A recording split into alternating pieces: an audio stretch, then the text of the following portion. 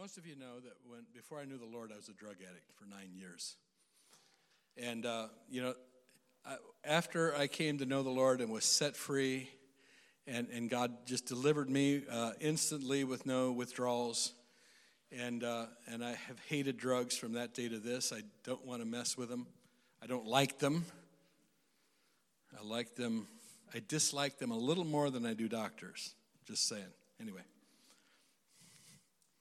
I love doctors, but I don't like them. Anyway,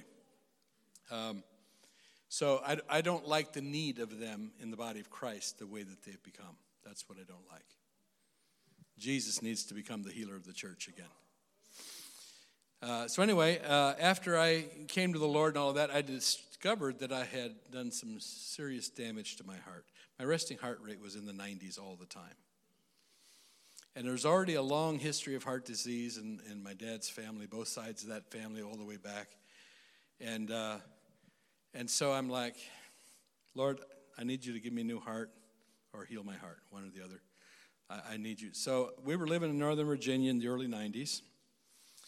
And I was reading a book about something about the winds of God by Norval Hayes. I'd never met Norval, but he was a miracle-working evangelist from Cleveland, Tennessee, who operated in signs and wonders all the time. And as I'm reading this, he's talking about people in his meetings catapulting out of wheelchairs and all kinds of stuff, miracles that he saw. And people getting new organs. And as I'm reading this, it reminded me of my heart, so I took my pulse again. Sure enough, 93 beats a minute. I'm like, Lord, if you want me to do everything you've called me to do, you're going to have to either heal my heart or give me a new heart. And the Lord said, as clear as anything, if you have Norval Hayes pray for you, I'll give you a new heart. So I got excited. I'm like, yes, okay. And then I started trying to figure out, and this is back before the internet, and we couldn't just Google stuff. So I'm like, how in the world am I going to figure out where Norval Hayes is or how to get a hold of him? And it made me tired just to try to figure that out. So I said, Lord, if you want that to happen, you're going to have to set that up because I don't know how to make that happen. I just got peace about it. A couple of months later, my friend Peter calls me. He was our youth leader. And he said, guess who's going to be in Richmond, which is about 2 hours away. 2 hours, almost 2 hours south. And I said, who? And he said, Kenneth Hagin. I said, really? And I knew he was a big fan of Kenneth Hagin, And he said, you want to go? And I said, sure, let's go. So the first night of the meeting was a Monday night, and I figured we'd go the first night before the crowds grew, because they always grow, during. And so we went down, and we got a seat third row back from the front, right where Cindy's sitting, right there. And right next to the center aisle. And during praise and worship, Peter elbows me. He says, look who just walked in. I look over, and there's Norval Hayes. Only time I ever saw him in my life. Walks right down and sits in the front row, 2 rows in front of me. My hair stood on end. I knew the Lord had set that up. And so at the end of the service, I went up to him and I said, Brother Norval, the Lord said if you'd pray for me, he'd give me a new heart. And he says, well, okay then. Put his hand on my shoulder, said a simple prayer. I left rejoicing. Next time I checked my heart rate, it was 73 beats a minute. It's been there ever since.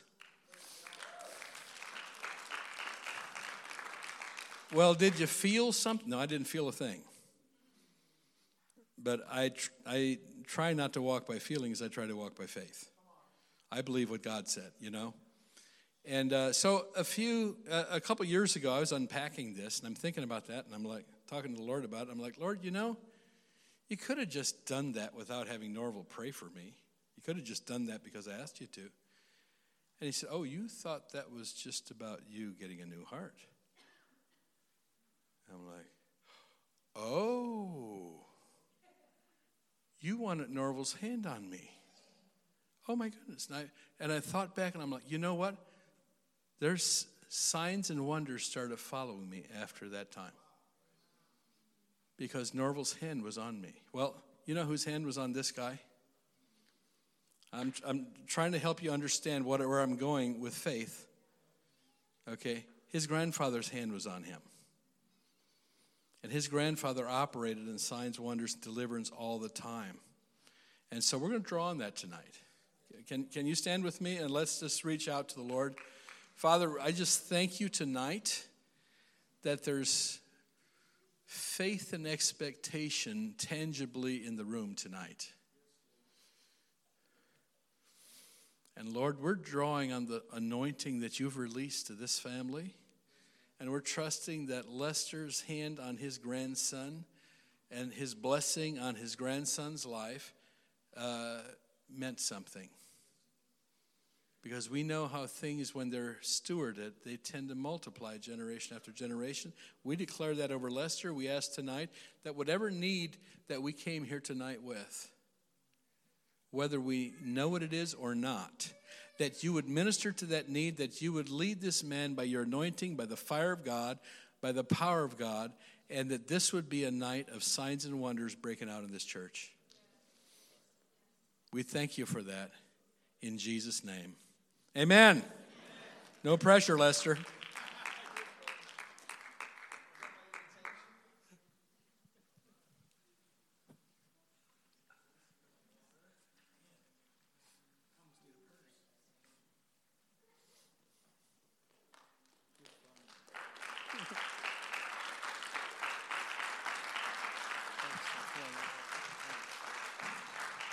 No pressure. Jesus had big feet. Yeah, I know. I've heard a lot of those things. But, my grandfather did lay hands on me. I believe there was an impartation. And, some things are taught and other things are caught. So, just open your heart. I was actually at an event last week with Lou Engle called Communion Colorado. And it just worked out that I was sitting in a certain place and I didn't have front row seats. I wasn't sitting in the all access section, but Lord's like, hey, I called you to receive something spiritually. Just receive it, And so that's how I believe it is for you tonight, that God has something special for you.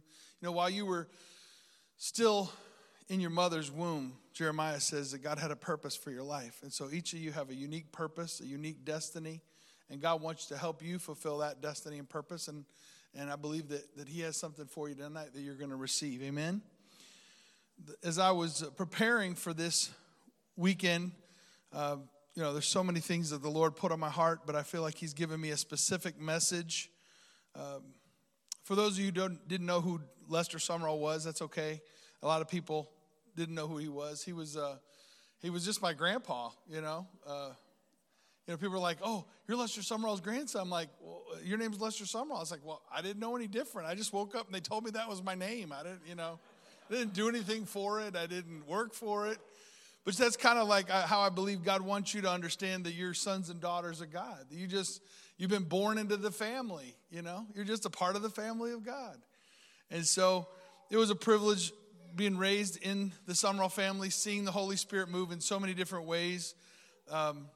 My grandfather, just to give you a brief overview of his story, he was a young man his father was a shipbuilder all around the Gulf of Mexico, and he was there, as a big blacksmith, huge guy, bigger than me, but stronger than me. The old folklore specifically said he could hold a person in a chair and hold the chair out like this, that he, literally was that strong from doing all that steel work. But my grandfather was rebellious and had been running from God, and his mother, he'd come home from running the streets with gangs and all kinds of stuff, and he'd come home and his mom was there praying for him, and he'd say, get up, I don't want you praying for me. And he started having blood come out of his lungs, and he had tuberculosis, and he started shrinking. He lost over 80 pounds and got down to only weighing about 70 pounds. And at one point, the doctors came in, and they basically said to my great-grandparents, you're going to need a death certificate to get a grave plot tomorrow. And so they signed his death certificate and said he'd be dead in a couple hours. And it was that night that God began to work on his heart and speak to him. And he actually had an open vision of a Bible the size of the wall and a casket that was just his size. And he said, I was between a rock and a hard place. I didn't want to preach, and I didn't want to die. And so, God, what am I supposed to do? And so God says, if you'll tell people about my love and preach my word, then you're going to live. If not, you're going to die tonight. And so that night he began to repent, ask God to forgive him. a lot of times we think we know people's hearts, but we don't know what's really going on inside people's hearts. Some of the intercessors from the church would come and pray for him and say, oh God, why would you put this sickness on this innocent little boy? And he'd be under the covers cursing them, and so you just don't know what's in people's hearts, right? And so that night he began to break and he began to cry out to God for mercy, and God supernaturally healed his body that night. And then from then on, he started going out, and actually he was out with his friends 2 weeks later at the beach, and the Lord says, I thought you were going to go preach.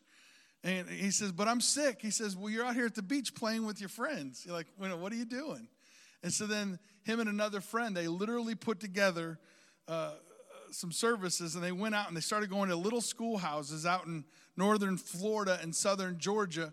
I mean, some of those stories are just so hilarious. We have the legacy collection that we will have papers on that after the service, but there's 17 MP3 downloads. You can hear about my grandfather's life story. You can hear about faith. You can hear about the gifts and ministries of the Holy Spirit. You can hear about Joseph, how he talks about a message on taking your city for the kingdom of God. Just powerful, powerful messages that we want to put in your hands just to encourage you, and I believe they will be an encouragement to you.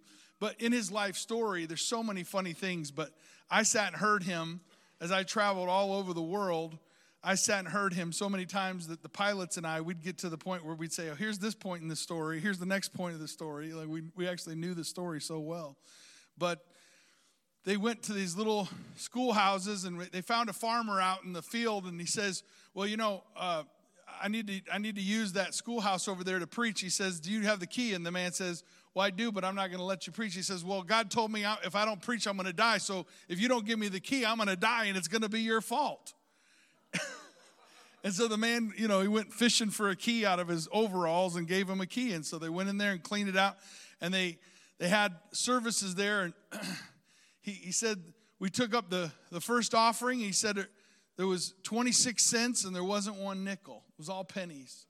And so the next night he says, we're going to take up a chicken and pig offering, He says, how many are farmers? They raise their hand. How many have chickens? How many have pigs? Okay. So he says, we had a pen over here for chickens, and we had a pen over here for pigs, and the chickens were cackling, and the pigs were squealing for the supreme sacrifice that they were about to make. And he says, God just provided for him in a supernatural way. He had some entrepreneurial skills there, and went in that. But I mean, the stories, they're so funny. But he said that he didn't know how to preach. He's 17 years old. Only weighs like 70 pounds, 80 pounds. And he's standing up there. He says, if you want to go to heaven, come down here and pray. If you want to go to hell, go out the back door, Wasn't too gracious when he had some of those experiences. But a few years later, he was actually baptizing people. And he said there was a man. My grandfather was only about 5'7". So I got height from my mom's side of the family. But my grandfather was only about 5'7". So he's baptizing people. And he said there was a man that came and he blocked out the sun. He was about 7 foot tall. And he says he went to go put the man down, and then he just lost his footing, and he went down under the water with him.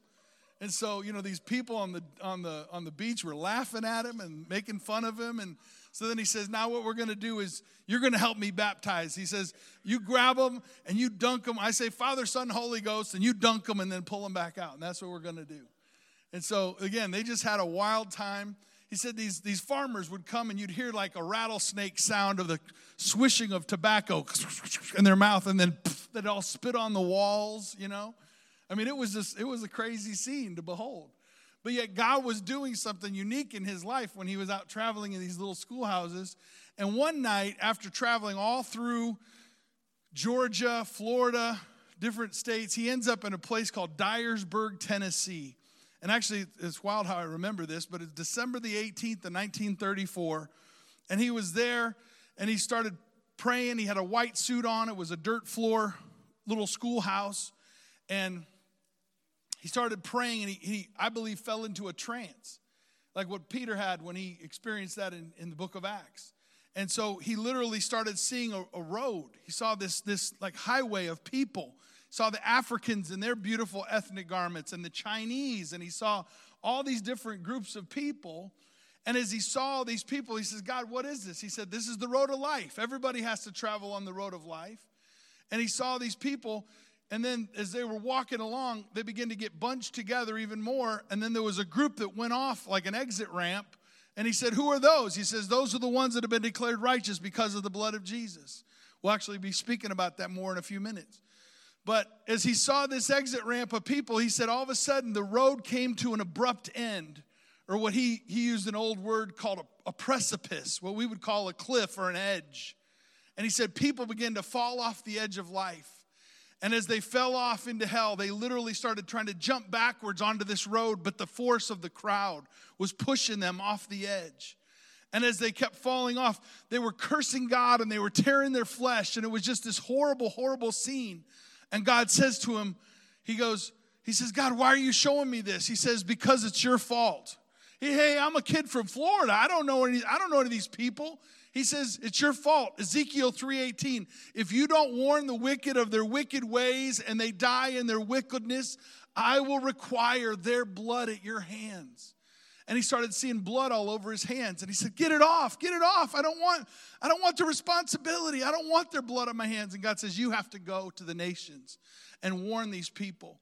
And as he began to travel all around the world, he literally got on a ship in San Francisco with $12 in his pocket and a one-way ticket. And he went by faith, trusting God. And he went and he said he saw people in Tibet, and he saw people in China, and he saw people on the Trans-Siberian Expressway in Stalin's Russia. He saw many of the faces that he saw on the road of life. And so that marked him and that vision. And I guess hearing it over and over, I know I've had my own experiences. I remember being in the Philippines several years ago and just seeing the people, Jesus saw the people and he realized they're like sheep that have gone astray. God loves people. God's not about buildings. God's not about ministries. God loves people. And that's what he wants us to love. He wants us to get a love for people in our hearts. And so that vision marked my grandfather's life, and he connected with a man by the name of Howard Carter, who was an apostolic teacher from the UK, the United Kingdom.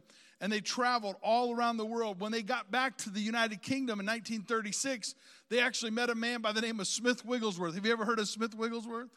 And so my grandfather ministered together with Smith in Cardiff, Wales, and they met, and then he invited him to come back to his home. So for 3 years, my grandfather would go to Smith Wigglesworth's house, and he would lay hands on him and pray over him.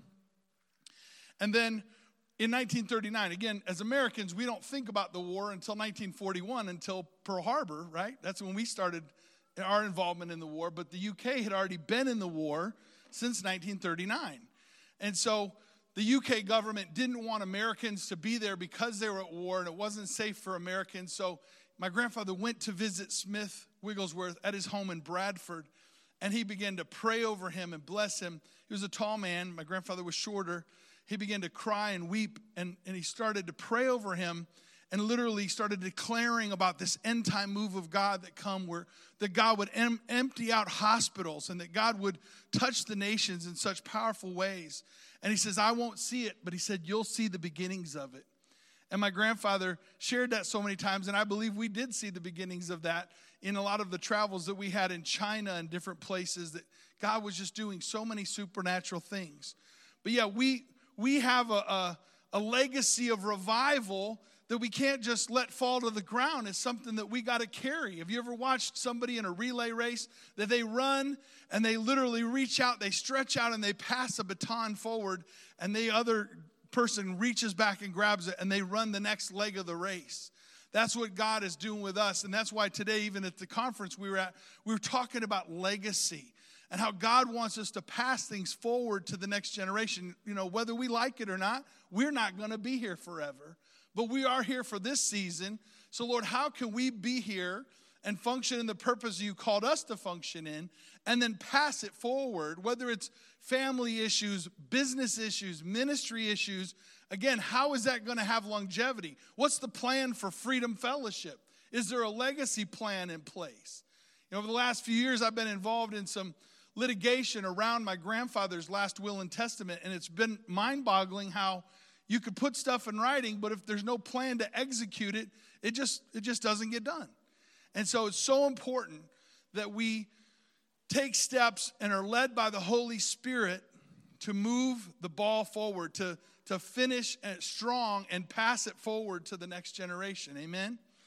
I just, there's so many things that the Lord has put on my heart, but specifically, I just wanted to mention this one story before we get into the Word tonight. Did you bring your Bible with you? We got some good stuff. I'm believing that the spirit of wisdom and revelation, it'll be something that you catch. I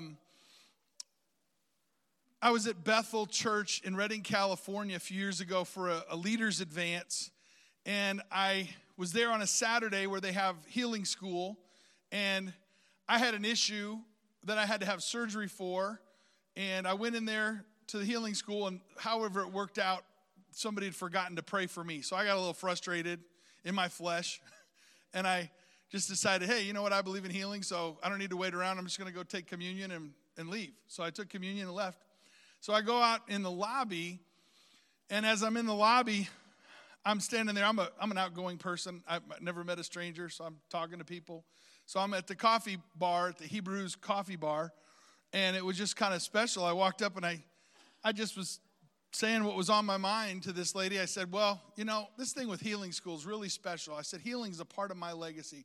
I said, my grandfather was healed of tuberculosis, and then I said, and my great aunt was healed of muscular dystrophy. And I started crying like a baby. And I mean, I don't have a problem with guys crying. I'm not, too hard-hearted to cry, but I don't normally cry on demand like that. I was like, whoa, what's going on here? And so then I looked at her and I go, why am I crying? And she starts crying.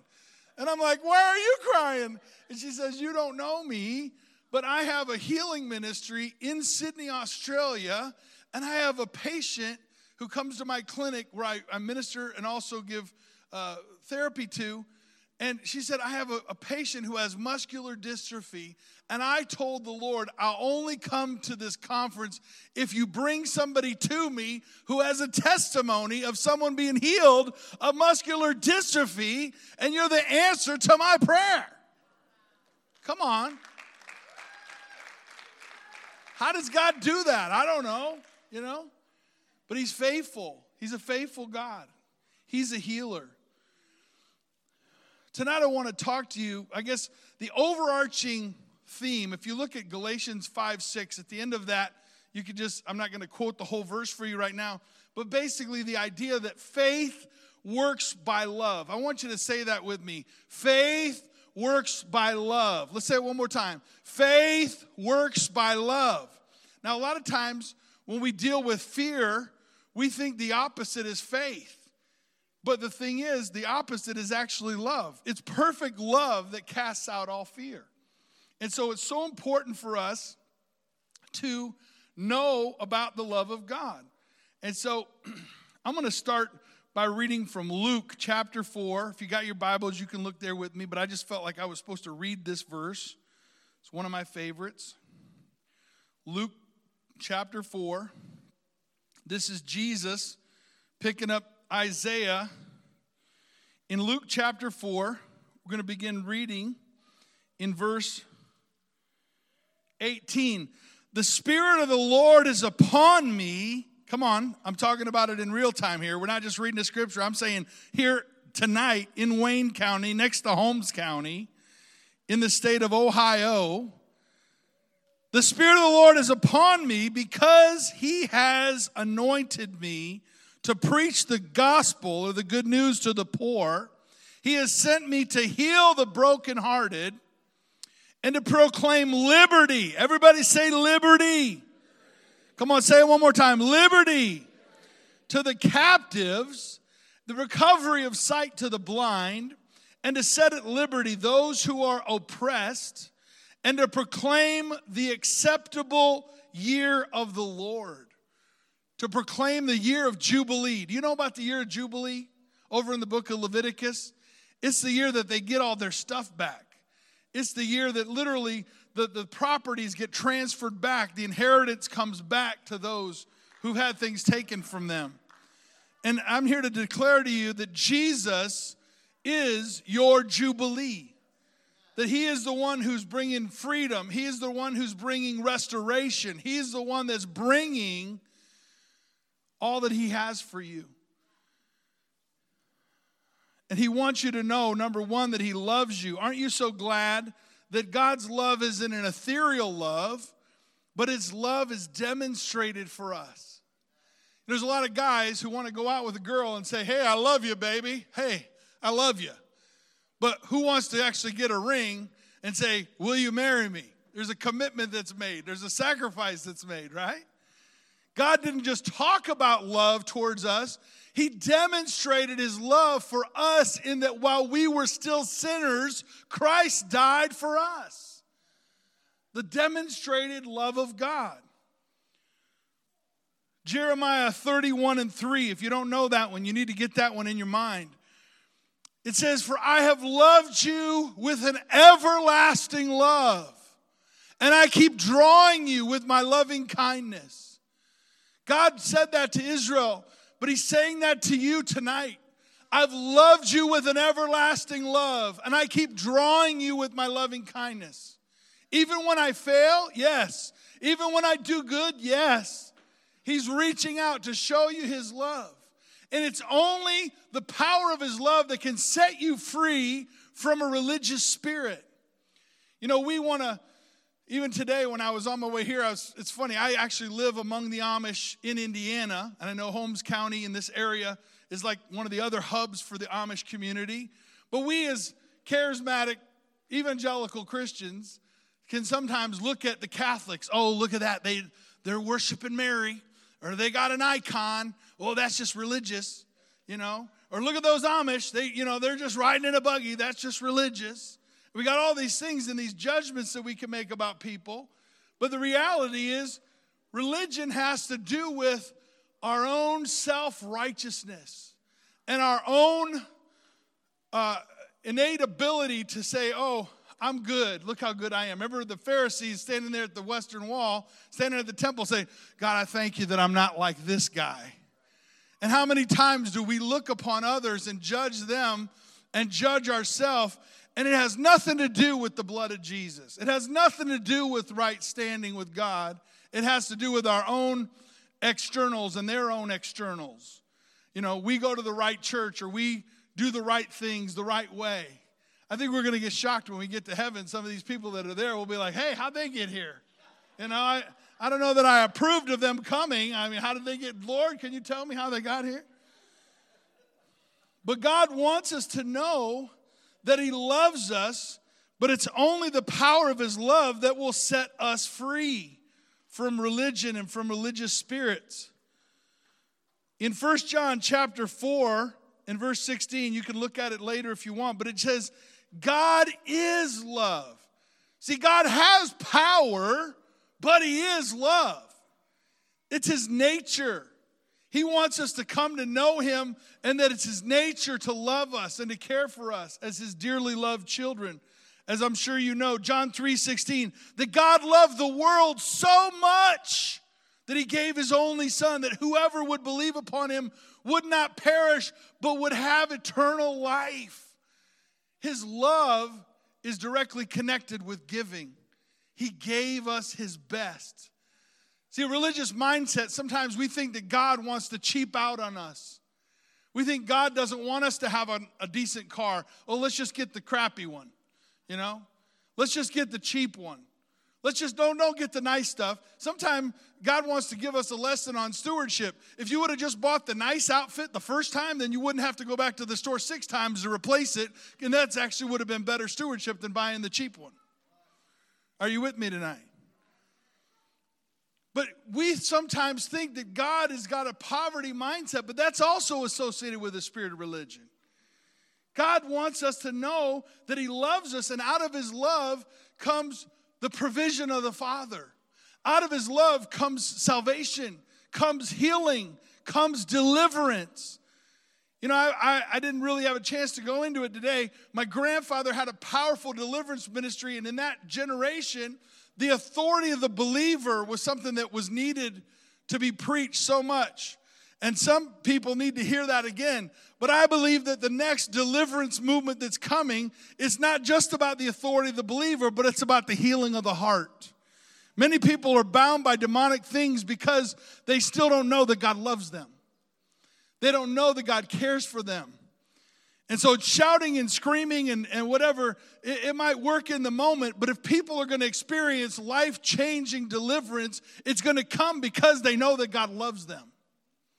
Are you with me tonight? And so, again, there's so many verses that we could go into. 1 John chapter 3, verse 12. What manner of love has been bestowed upon us that we should be called the children of God? We're a part of the family. We've been brought in. We're no longer slaves. We're sons. See, some people, they don't like, again, we live in a confused world where people are struggling with their identity, right? So it's a little weird for us to have the men identifying as a bride and the women identifying as sons, but it's okay because that's part of the kingdom. You know why we're just sons? A lot of times we want to say sons and daughters because we want the women to feel included, but we are the firstborn of many brethren because we're in the Son. There's only one Son.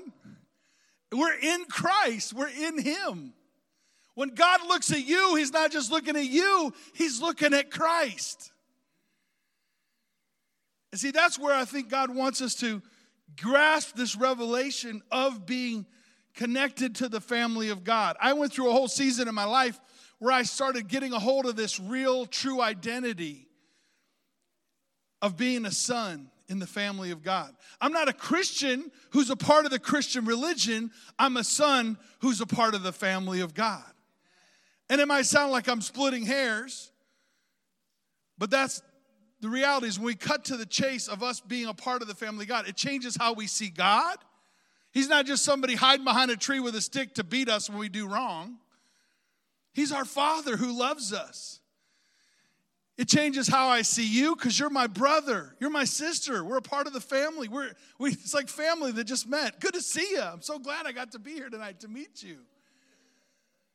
It's like a family reunion. Where's the potluck? I can't smell the food. Come on, we need to have a potluck going here. I'm sure you've had a few. Tomorrow, okay, well. Ask and you shall receive, right? And haystack, watch out. Amish country, I've had a few of those in my life, can't you tell?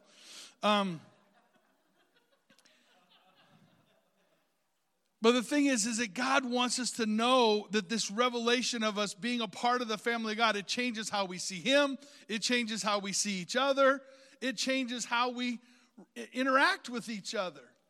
Even with relationships, if there's some young lady who, you don't want to just, be in a wrong relationship that's an immoral relationship because this is your sister. You want to honor her and treasure her like you would your own physical, biological sister. So again, it changes everything around us when we understand who we are as sons. A lot of people I know, even ministers, the problem is they start identifying with their gift more than they identify with them being a son. So then when they don't get to prophesy or they don't get to do what they think they should do, then they're going to pout at church because they didn't get the mic to prophesy today. And it's just kind of comical to watch some of this stuff. So I'm sure you've seen it as well. But it's like, come on, grow up, body of Christ, right? That's not who we are.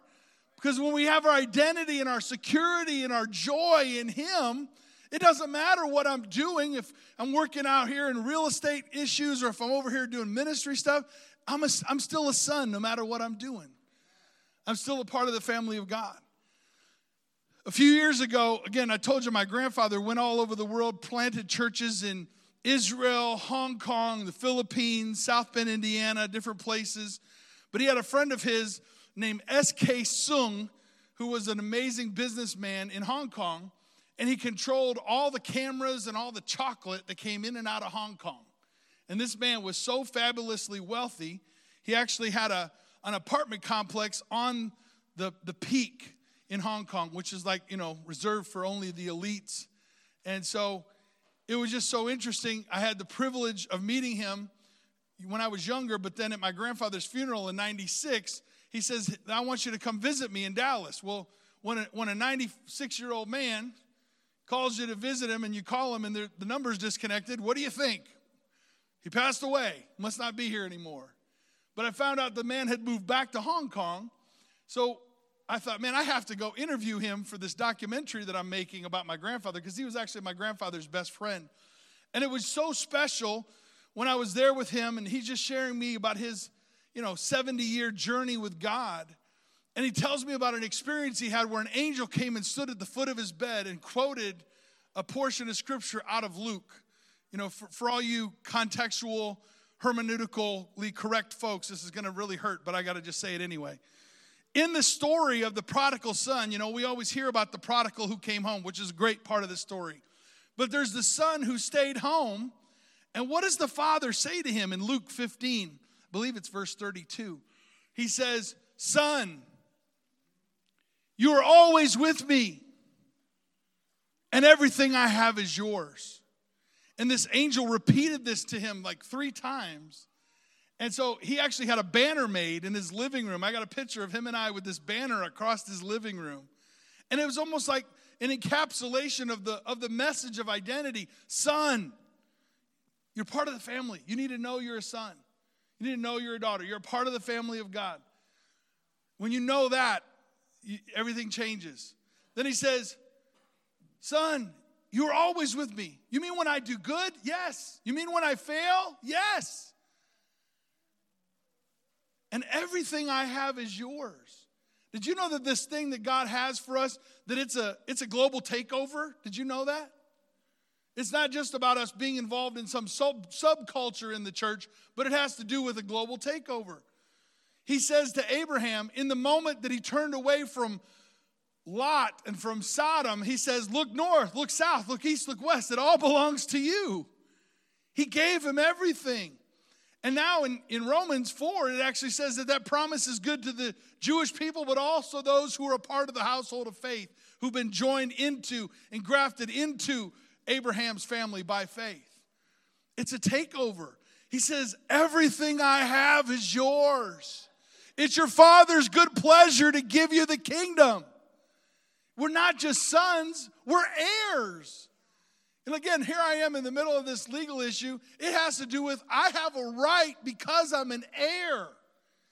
How much more so do we have a right in the kingdom because we're heirs through the blood of Jesus? Some of you forgot about the inheritance that you have. Some of you have been living in a place where you're not experiencing the inheritance, and God says, hey, it's time, it's Jubilee time, and you're going to come into the fullness of the inheritance that I have for you. But it all comes with beginning to know that God loves you. If you don't know that He loves you, you stumble around in performance. I'm not going to be able to go into the depths of it, but I feel like God has been challenging me, bringing me, we have those who've struggled with drug addiction and lived on the street, and they have certain types of baggage that they got to deal with, right? From your memories and what you've been through. But people that have been in church, they got another whole kind of baggage. And sometimes it's not as discernible as the drug addict or the people that have been through a hard life. But their stuff is the internal battles with performance, trying to perform to receive the love of God. There's nothing that you could do to get it. Your righteousness and your perfection are like filthy rags. They're dirty. It doesn't work. God not only wants to free us from our failures, we always want Him to free us from our failures, but for some of us, He needs to free us from our successes as well. Because it's not about who's better than others. We have only one hope, and His name is Jesus. There's only one thing that will get you status with God, and it's the blood of Jesus. I want you to look with me to Mark chapter 11. I'm about to drop a bomb on you here. Hopefully you're not going to pass out or anything. No, I'm just kidding. Mark chapter 11. This is something that the Lord has just really been putting on me, and I had to lay the foundation about the love of God for you to be able to grasp this, because I think it's one of the biggest revelations that God has dropped on me in my life. In Mark chapter 11, we have a lot of scriptures being quoted by a lot of preachers, right? Have anybody heard anybody quote something from Mark 11, 23 and 24? But we're going to start at verse 12.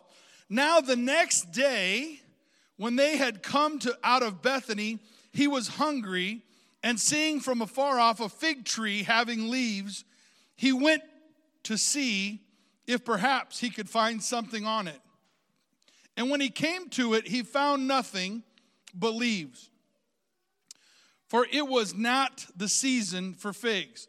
In response, Jesus said, now listen up, let no one eat fruit from you ever again.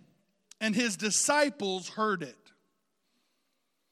So the thing that I've heard this many times, people say, well, he was hungry, but it wasn't the season for figs. And there may be revelation in that. But the revelation I want to share with you here tonight, the scriptures have many faces. God shows you different things at different times for things that you're going through. But here God started to show me something that really rocked my world. And it's like, why didn't Jesus curse an apple tree? Why didn't Jesus curse a peach tree? Jesus specifically cursed a fig tree. Why did he do that? If you go back and read, we're not going to go do it right now, you can write it down. In Genesis chapter 3, after Adam and Eve have eaten from the tree of the knowledge of good and evil, it says they covered themselves with fig leaves. Let me say it again. They covered themselves with fig leaves. The thing that God has been putting in my spirit so strong is that when Jesus curses the fig tree, he's not cursing that particular fig tree in Israel at that moment. He's cursing the system of self-righteousness, where we try to cover ourselves, we try to do it on our own. We say, hey, you know what? Your blood isn't good enough for us. We're going to try to do it through our own perfection. And so again, as preachers, as ministers, we'll read the scriptures in English, and we have all these subheadings that have been put in. So somebody would preach on the fig tree, and then I'll go on to another message, and then I won't come back to this. But if you keep reading in context, Jesus goes directly after cursing the fig tree, and he goes right into the temple, and he starts driving these people out of the temple. And he says, my house will be called a house of prayer, but you've made it a den of thieves. And he stopped them from selling their wares. I love rhyming words. He said, this is a house of prayer, not a house of wares, right? And so he literally, you got to understand, let's just back up the truck. Sometimes I don't know if we fully get it. Here's Judah Ben-Hur. We'll use a good old name out of an old movie. He's coming down to the temple because he committed adultery with his maid. And he's struggling and he's hurting and he's sad about his sin. And he comes down there and he's bringing a lamb to sacrifice because he needs forgiveness for his sins. But these people at the temple tell him, oh, I'm sorry, bro, your lamb isn't going to work. But we have a special on lambs today. You could buy 2 for $500. You can't use your lamb that you want to give. And here, what Jesus is cursing are these people that are trying to hinder those who want to connect with God, essentially. They're trying to put a markup on your connection with God. You can't get a connection with God with the lamb that you've got. You've got to buy one of ours. You've got to buy some of our turtle doves. Does that make sense? So that's making Jesus pretty mad because God wants to be connected with us. And here's these people standing in the way of us connecting with God. So here he is cursing the system of self-righteousness, and then he comes and cleanses the temple. And when he comes out, this is what's so profound. This is where I'm going with this. He comes out, and Peter says, hey, by the way, that fig tree that you cursed died. And this is where I say, Peter's playing checkers, and Jesus is playing multi-dimensional chess. He's not seeing the bigger picture here. But that's when we come into this verse that we've heard quoted so much. What does Jesus answer to Peter in verse 22? He says, so Jesus answered and said, had faith in God. What's he talking about? He's saying, he's like, I can curse the fig tree. I can curse this system of self-righteousness. He comes out of the temple and he says, hey, this thing died. And he's saying, believe that it can die. Believe that the system of the law can die. I think that's what he's saying, because look what he goes on to say. For assuredly, I say to you, Whoever says to this mountain, notice he doesn't say that mountain. He doesn't say the mountain. He says this mountain. He just came off a Temple Mount. Whoever says to this mountain, be removed and cast into the sea, and does not doubt in his heart, but believes those things which he says will be done, he will have whatever he says. This is basically Jesus laying out a framework for righteousness apart from the law. Are you with me tonight?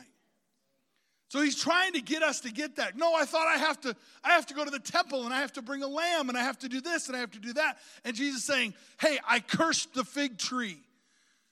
He's like, do you get it? The system of religion that doesn't connect you to the Father.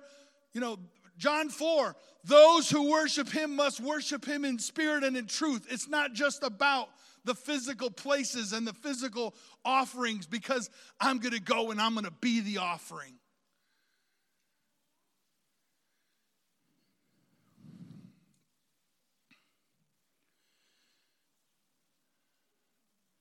There's so many people in the church that are still caught under, they sing about grace, they preach about grace, but they still live under the law.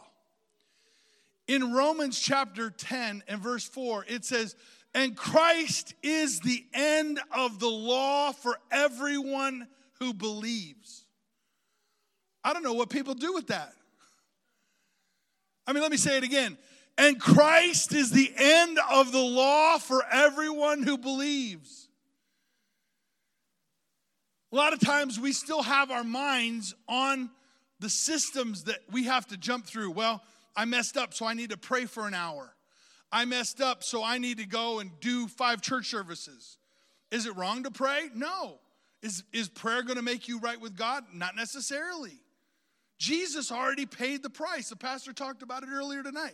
Repentance not of sin, because Jesus dealt with the sin problem. If you already believed in Jesus, then your sin problem's already taken care of. It's really the dead works that you're finding yourself repeating into those old lifestyles and those old mindsets. That's why we have to renew our minds so that we live in newness of life. It changes how we think. It changes how we talk. There's such power in our words. Remember in Daniel chapter 10, the angel comes and he says, I came from the first time that you started to pray. I've come because of your words. God wants us to know, you know what? We're not righteous in ourselves. It's about his love. It's about his goodness. And you say, well, does that mean that we're just going to live lawless and we're going to be, we're going to just be undisciplined? No. The Bible says in Ephesians 2:10 that we are his masterpieces. We are his poems. We are his special works, and that he's prepared good works for us to walk in. But see, it's not coming from us trying to get perfection with God. There is only one sacrifice, and there's only one way to be perfect with God, and that's through the blood of Jesus. The religious spirit will convince you that you can be right with God through some other means other than the blood of Jesus. And that is the greatest perversion of all perversions. Why do we see priests and ministers and others? Obviously, it's a human issue, number one. But a lot of times you'll find sexual perversion in ministries and churches because religion is perversion. It's the flip side of the same coin. When you think that your goodness and your perfection is getting it done, God's like, ugh, it's a filthy rag. Don't touch that. Remember, one of God's covenant names is what? Jehovah Sidkenu, the Lord our righteousness. We're only right because of him. And see, God wants to get us out. Remember over in Hebrews chapter 4, the only striving that you have to do, that I have to do, is to enter into rest. You know, we have a lot of people that are trying harder, and it's like a performance thing, and it's self-help, and you just need to try harder. You need to just put a little more effort into it. But that's not what he's talking about. Remember, Jesus says this, all you who are burdened and heavy laden, come to me and I will give you rest. That's what, see, just like how are we going to reach out to these people that are struggling with a religious spirit if we're not free from religion? If we're not free from a performance-based mindset? We might joke about people that don't have, well, it is kind of funny that they have cell phones, but they can't drive cars. But, it's a whole nother deal. Some technology is okay, but, old technology is not good. But, it's all relative, right? Religion doesn't make sense. But God wants us to know that we too can be in this rat race of trying harder and trying to do it on our own. And it's so much better when it's done by the Spirit. Because what happens is self-righteousness. Where is self-righteousness coming from? I'm better than that person. It's coming from pride. Now remember, the devil didn't get kicked out of heaven for adultery. He got kicked out of heaven for pride. And so in our hearts, we get a hold of some of these concepts, and we all of a sudden, next thing you know, we're better than that person. We're judging these other people. And again, I'm not talking that we shouldn't have some righteous judgment, and God discerns, the discerning of the spirit, of spirits, one of the gifts of the Holy Spirit, helps us to discern situations. That's not what I'm talking about. But self-righteous judgment, we begin to judge others, we're looking at others, and we're even looking at ourselves in the wrong way. We're judging ourselves. And God's saying, that's not the standard. The blood of Jesus is good enough. And it's pride in us that even sometimes we might ask for forgiveness, but we don't want to forgive ourselves. And God's saying, I want you to be free. He wants you to come into a place where there's just a clean slate between you and Him. That's all of a sudden now the door's open. You can hear His voice. Now you can have fellowship. You're not ashamed. You're not hiding like Adam in the garden, right? You're in that place where you're receiving. But see, this thing where this is so deep. When I was in China with my grandfather, I went up into communist China, and we were in a camp, and it was so funny. It was just one of those times. I literally get out of this cart, and I told my friend, I said, the only reason I knew I was still on planet Earth is because I could see the moon.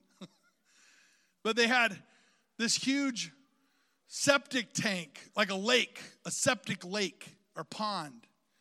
And they wanted me to walk through the mud. The snow had just melted. They wanted me to walk through the mud. And they only had size 7 shoes, mud boots. And I wear size 13. So here I am. I got these mud boots squeezed onto my feet. And I'm trying to squeeze my feet muscles to hold them on. And I'm walking in mud and almost about to fall into this septic pond. And so we finally get there to this place. And we start preaching. And I preach and I say, blessed are the pure in heart, for they will see. And all of a sudden I hear, and then chop, poof. And then we had some fresh chicken in a few minutes. And then I saw this hog that was cruising around, and then I didn't see him anymore. He just disappeared. And there was fresh pork, and it just, it wasn't tasting so great. So I had an unction to fast at that moment. And so we get back to Hong Kong to the nice hotel, and my friend says, I'm going to get this nice meal for us. It was like a 7-course meal. So we eat all this really good food. We haven't eaten for several days. And at the end, they bring us this soup. And it just didn't taste right. It was, I hate to be so graphic, but the soup was kind of snotty, And I ate this soup, and I asked the guy, I said, what kind of soup was this? He goes, oh, that was a fish head soup. And I'm thinking, that just isn't right. So we walk out, and the next thing you know, man, I'm feeling like a volcano, I'm feeling like, man, I can't go to the bathroom. I can't throw up. I'm starting to get cold sweats, and I'm on my way back to the hotel room. And I literally get back to the hotel room, and my grandfather is put 2 hotel comforters on me. He's laying on top of me. I rebuke the spirit of death. He starts like praying over me. And the next thing you know, I was sick for several days from this food poisoning that I got there in Hong Kong. And my grandfather loved to tell that story. And he said, well, I didn't get sick when I was on the mission field. But what he didn't tell is that he was at a hotel having pancakes and I was eating fish head soup. So, he missed that part of the story. And so it was actually kind of humorous to hear him tell it later. It's like, well, I've been on the mission field and I didn't get sick when Lester got sick. I'm like, but you didn't eat the same food, right? But my point in that is is that I ingested something that made me sick. And so here I want to point it out to you again. Jesus says about the fig tree, he says, I don't want anyone to eat from this tree ever again. Let me say it one more time. I don't want anyone to eat from this tree ever again. See, what happens is, well, as a pastor, we'll look at somebody over here who might go commit adultery on his wife, and we would like to counsel that person and say, hey, you don't want to do that. That you're going to destroy your own life. You're going to destroy your family. You're going to want to do this. It's going to be a big mess if you do that. Don't do that, right? But over here, it's just somebody who's religious, and we're like, oh, they come to church, and they're just kind of religious. But it brings the same kind of detriment in your life that adultery could bring. If you're just going through the motions and you don't have a living, vibrant relationship with Jesus, and you're self-righteous, the next thing you know, you're going to start making decisions based on your own ability to figure it out versus what God has said in his word. And here Jesus is saying, I don't want anyone to eat of this tree ever again. So God wants to set us free from religious spirits, self-righteousness, because those things that we use to cover ourselves. Well, I'm good enough because, my great-grandmother was a Methodist. Or because, I gave at church 2 months ago, so that's why I have status. No, the only thing that gives us status is the blood of Jesus. That's the only hope that we had. Jehovah Sidkenu, the Lord our righteousness. And so I just feel like tonight God wants some of you, he wants to set you free from, some of you have been struggling with striving and just trying harder. And the Lord just wants to lift the heavy burden off of you tonight. God wants to lift the performance mindset. Remember, if you're a slave, you have one thing to do, perform. If you're a son, you can just be. God is looking for you to just be as a son and as a daughter in the family of God, and fruit will grow out of that. But if you're a slave, you need to perform. You need to try harder. You need to do better. Because what happens? If you don't perform well, we're either going to trade you or kill you. That's what they do to slaves. But you're not a slave anymore. You're not a slave. You're not under the law. You're under grace. You've come into a new covenant through the blood of Jesus. You are in Christ. I'm telling you, even if you've been in church 20 years, I don't think we fully grasp this revelation of who we are in Christ yet. There's so much there. In him, we're healed. In him, we're delivered. In him, we're prosperous. Everything that we need is in him. And when we can get a hold of that revelation, the Lord, we pray that the spirit of wisdom and revelation would come upon us, that we would know your love, that we would know that we're in Christ, that we would be free from religious mindsets. Lord, even tonight, we pray for even the Amish community in this whole region, God.